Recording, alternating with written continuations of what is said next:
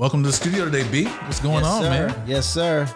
All right, we are back. We're live on Buy the Block with Brian Chavis. This is the podcast where we teach you guys how to buy it, rent it, and profit in multifamily real estate. We've got a great conversation for you today.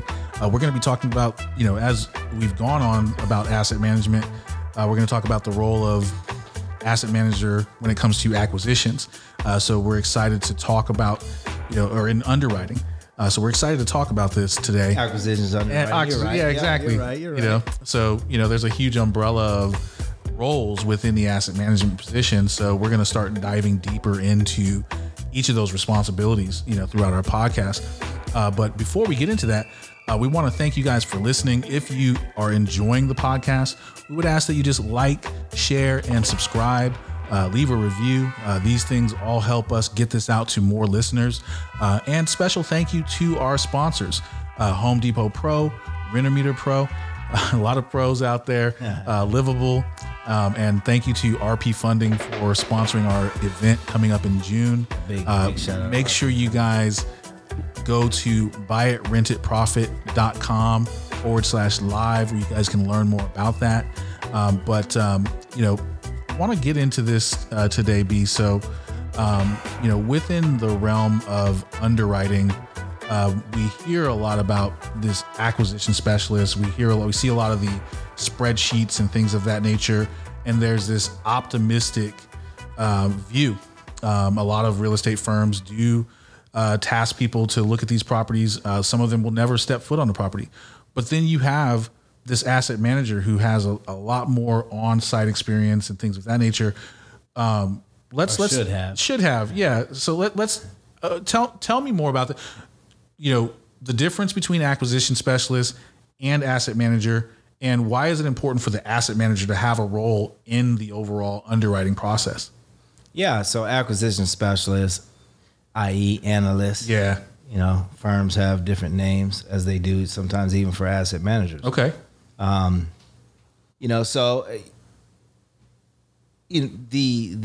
asset manager, or the analyst, the acquisition specialist, usually, are taking data. Okay. And evaluating data and numbers and, right. and area cap rates and historicals and NOIs, T12s, T3s, they're data. Right. All this data. Yep.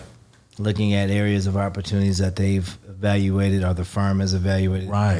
As areas for potential growth opportunities, doing their own strategic evaluation of a target area. The study of building permit activity, household income, average household size, demographics, psychographics. They're taking all this data and they're making their assumptions. Right. They're building out their models. Okay. Right? Their underwriting models. Yeah.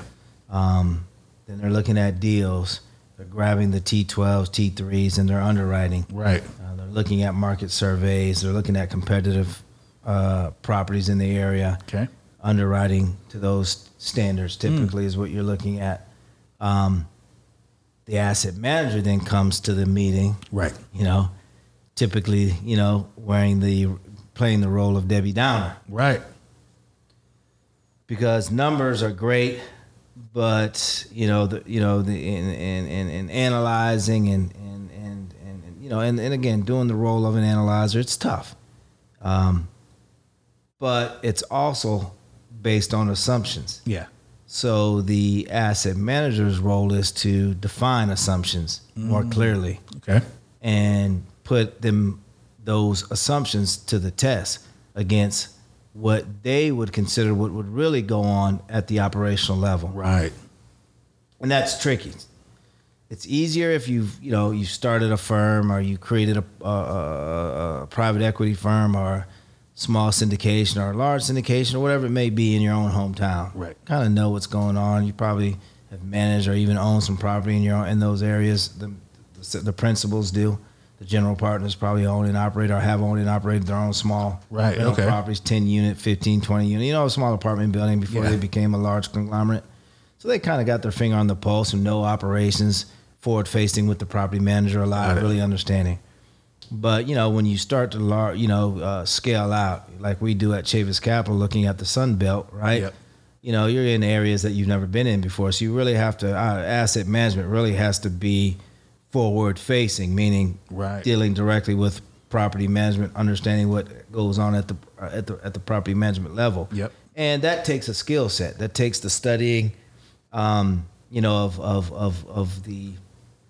a lot of the reports that maybe even the analysts are not looking at. Oh, wow. So an analyst is going to look at financials. Okay. They're going to look at T12s, T3s. They're going to look at operating expense loads. Asset managers are going to be looking at, you know, more of the reporting from a day-to-day operation, renewals, delinquencies, things of that nature. You know, qualifying criteria of the prospect tenant. Right. Market surveys. You know, they're going to really be studying, you know, and scrutinizing that information and then understanding how it affects that prospect tenant's demographics and psychographics at the day-to-day level, at the operational level. And really having their finger on the pulse of what the property management team is doing. And developing a management plan based on the underwriting. So they come back and they come to the table or the meeting with this information. And sometimes it's not as, it doesn't fit nicely. That's true. Okay. With the analysts' numbers and what may really need to go on day to day. It doesn't always do this. Yeah. Sometimes it does this. Okay. Or it does this, right? Okay. So you got to kind of try to get it to do this. Now, in my opinion, who are you going to want to really believe? For me, I'm always going to believe and work with the asset manager because they have a realistic approach of what's going to go on. Got it. The analyst is based on numbers and data that they've obtained, and it's very important. That's very important. Yeah. You know, it's based on returns. It's based on the general partner's prefs and the waterfall structure. They build that out. Right. But, you know, what's going to really happen day to day, that information is typically going to come from your asset manager. Their finger's going to be on the pulse of day-to-day operations, and they're going to tell you whether or not those rents are going to, you know, jive in that particular market area. They're going to tell you whether or not delinquencies are much more realistic and or build what they need to build, qualifying criteria, marketing, day-to-day operations, the actual management plan. They're going to build that to try to compensate what the analyst has done. Right. Sometimes it works. Sometimes, you know, it's always that pull, push. Yeah. You know what I mean? But typically that's the asset manager's job is like, hey, listen. And it depends on your firm too. Right. Some firms are analyst heavy. Some firms are more asset management heavy. More asset management, they're going to, you know, have more leisure, more control. Right.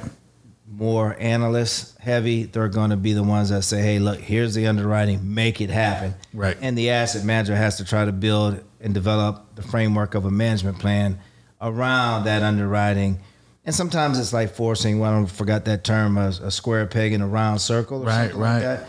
And sometimes, you know, it's tough. Right. But their job is to essentially figure out how to make that happen. I think, you know, on our podcast, you know, our goal is to help, you know, we're educating listeners that are acquiring properties, growing their portfolios.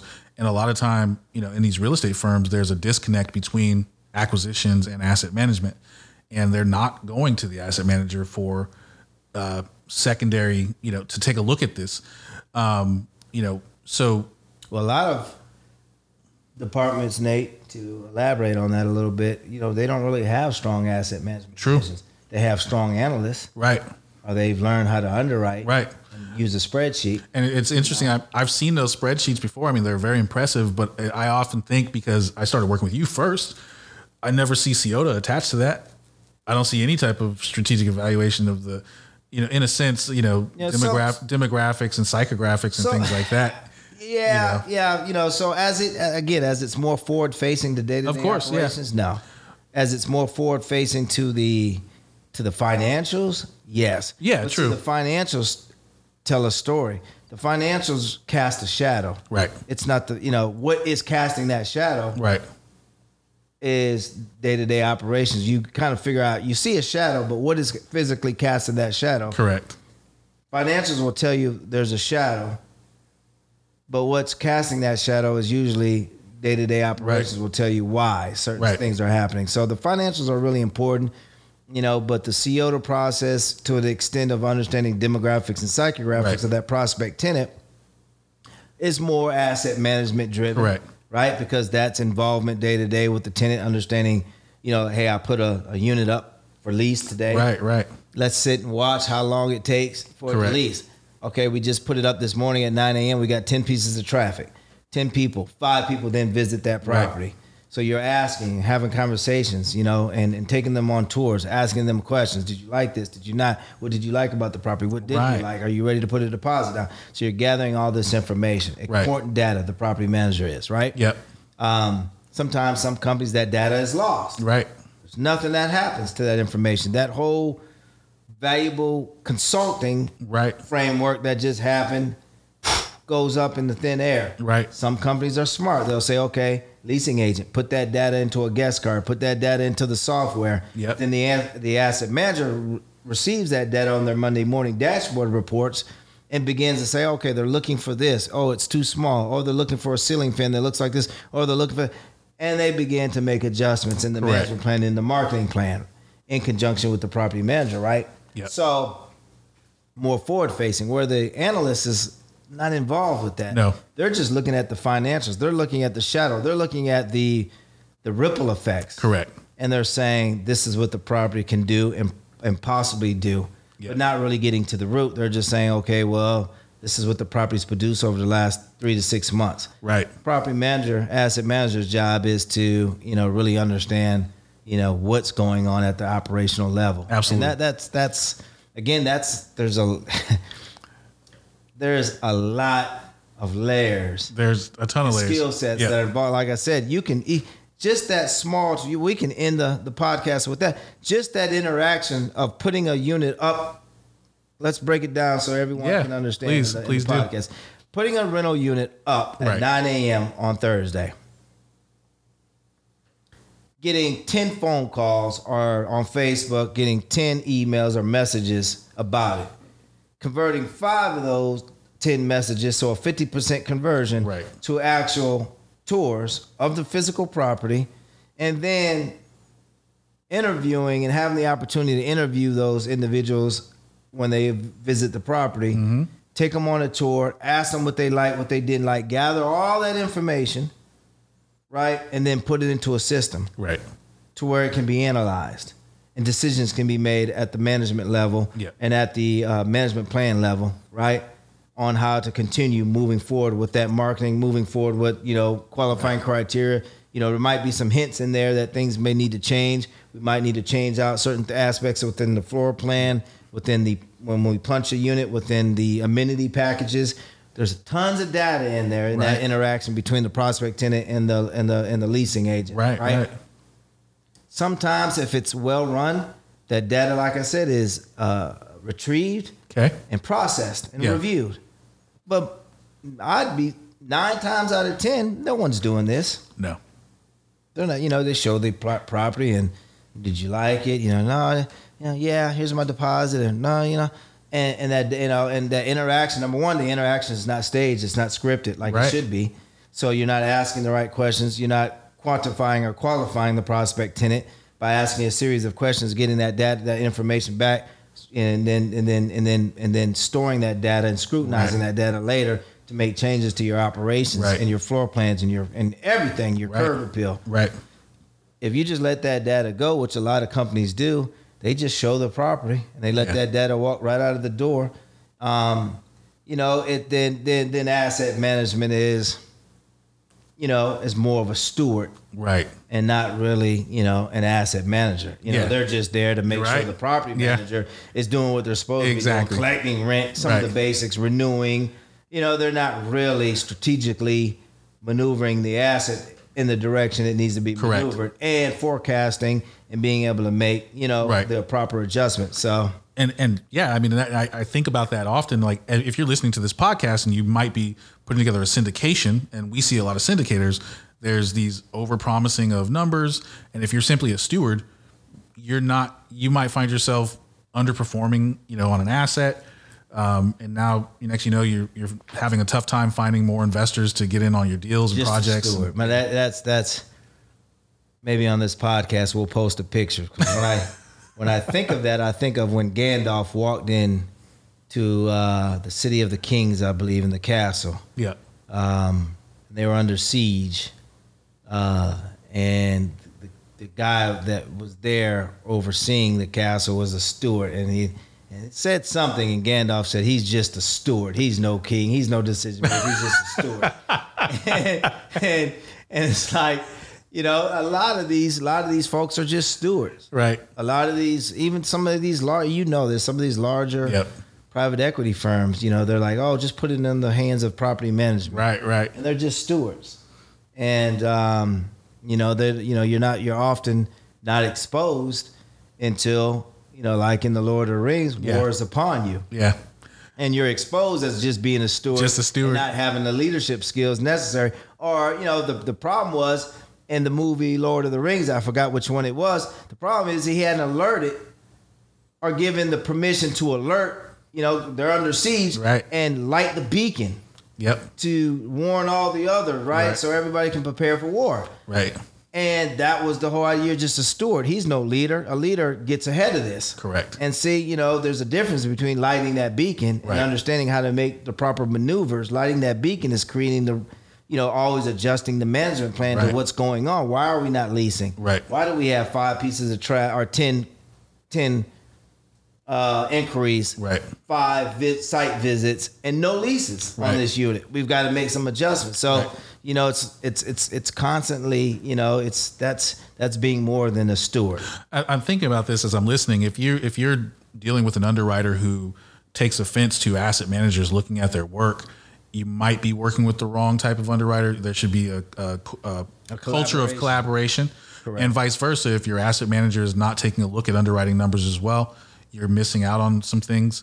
So, you know, you really want to scrutinize these numbers. And we talked about this in our last podcast, hitting prefs and not thinking about different things. So we talked about rent control.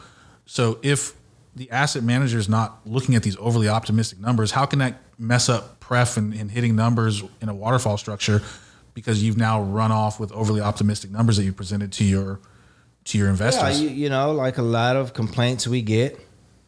You know, there's a lot of gurus and experts being sued. Yeah. Because the returns that they talked about weren't hit. And of course, you know, the guru or expert will always get out of it because it's like, well, you signed the PPM. And if you read the fine print within the PPM, it says, hey, listen, real estate is highly, you know, volatile. Yeah.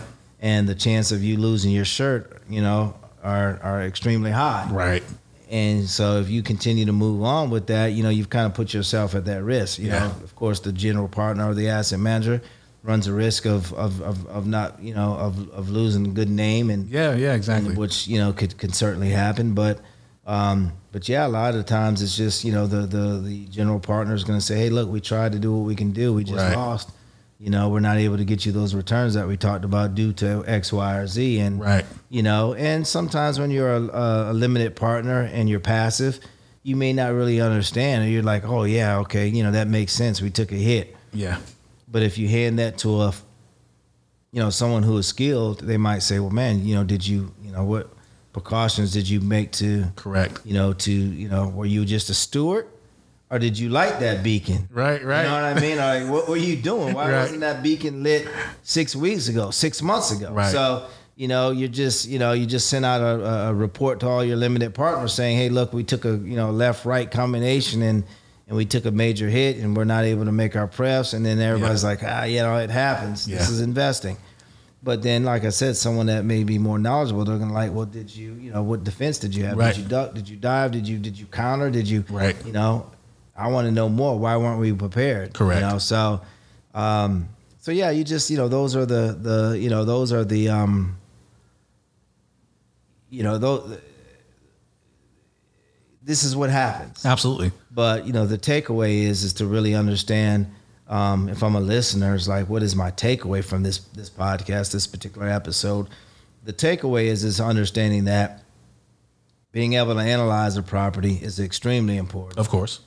But also being able to truly understand what it's going to take to operate that property Monday through Sunday, you know, from an asset management perspective. Yeah. Developing a management plan that's constantly changing and fluid, you know, based on certain conditions, right? Like the last episode, if rent control does take place, how is that going to affect management, operations? It's going to have a huge effect. So, changes in the management plan and qualifying criteria, all that's going to drastically change. Yep. So, who's lighting that beacon? Yep. And are you a steward or are you a true asset manager? Are you ready to light the beacon? Are you ready to have preventative frameworks in place, ready to go to be able to offset some of the challenges? Are you able to forecast properly some of those, challenges that are, could be coming down the pipeline and make the proper adjustments? So that's what you have to ask yourself. And to be a good asset manager, you have to possess these skill sets to be able to evaluate and implement right. The proper systems to be able to light that beacon and be able to counter any kind of certainly headwinds that could possibly come. Absolutely. And because the one thing is certain, Nate, there's always headwinds. Always headwinds. So how do you adjust? Yeah. Always headwinds. Yeah. I've seen that, from the acquisition of our properties, so many things go left and right and, nothing is as planned. Nothing. And so, to just go solely off the numbers is risky. Yeah. Very risky. Absolutely. B, thank you so much for breaking all of this down. If you're listening and you want to increase your knowledge, I would invite you to join us inside of the Matrix. You can go to, it's our group coaching program. This is a great place to get started so you can earn your certifications and really gain that confidence and knowledge to start working with investors. And as you gain that knowledge, then you can get into becoming a consultant, so many other things. Go to buyitrentitprofit.com/matrix. Every Thursday night, we host a group coaching session where you can really dive into the ins and outs of managing rental property, asset management, underwriting. It's just a great experience. We invite all you guys to join. Our goal is to help you guys grow your portfolios in the next year. Thank you so much for listening. And B, once again, man, thank you so much for being in the studio. Greatly appreciate it. You want to finish out with anything? Yeah, man. Hopefully everybody, I will see everyone in June. Absolutely. Please subscribe. If you like our YouTube, please share it. Please join our Facebook community. It's free. Tons of great content. Buy It, Rent It, Profit community. Join. Yep. If you're interested in the consulting or our licensing, our materials, our training materials to grow your brand. Yep. Please schedule a free 30-minute strategy call with myself personally. It's not, you're not going to get a staff or another team member. Yep. You'll get to speak with me directly. I enjoy that. I enjoy listening to our viewers and helping them grow their careers. We have one of the best premier professional development programs out there. Yep. That offers tons of designations and certifications that will get you along your way to being a really top-notch multifamily consultant. So, I'd love to have that strategy call with you and talk about how we can take you to the next level. Absolutely. You guys can set up a free call with Brian Chavis. Go to buyitrentitprofit.com/free 30. That's buyitrentitprofit.com/free 30. And you can spend 30 minutes with the man himself and map out your strategy on how you're going to dominate this industry. So we thank you guys for listening. And B, thank you so much for being in the studio, brother. Yes, sir, guys. And remember to buy it, rent it, and profit. Take care. Take care.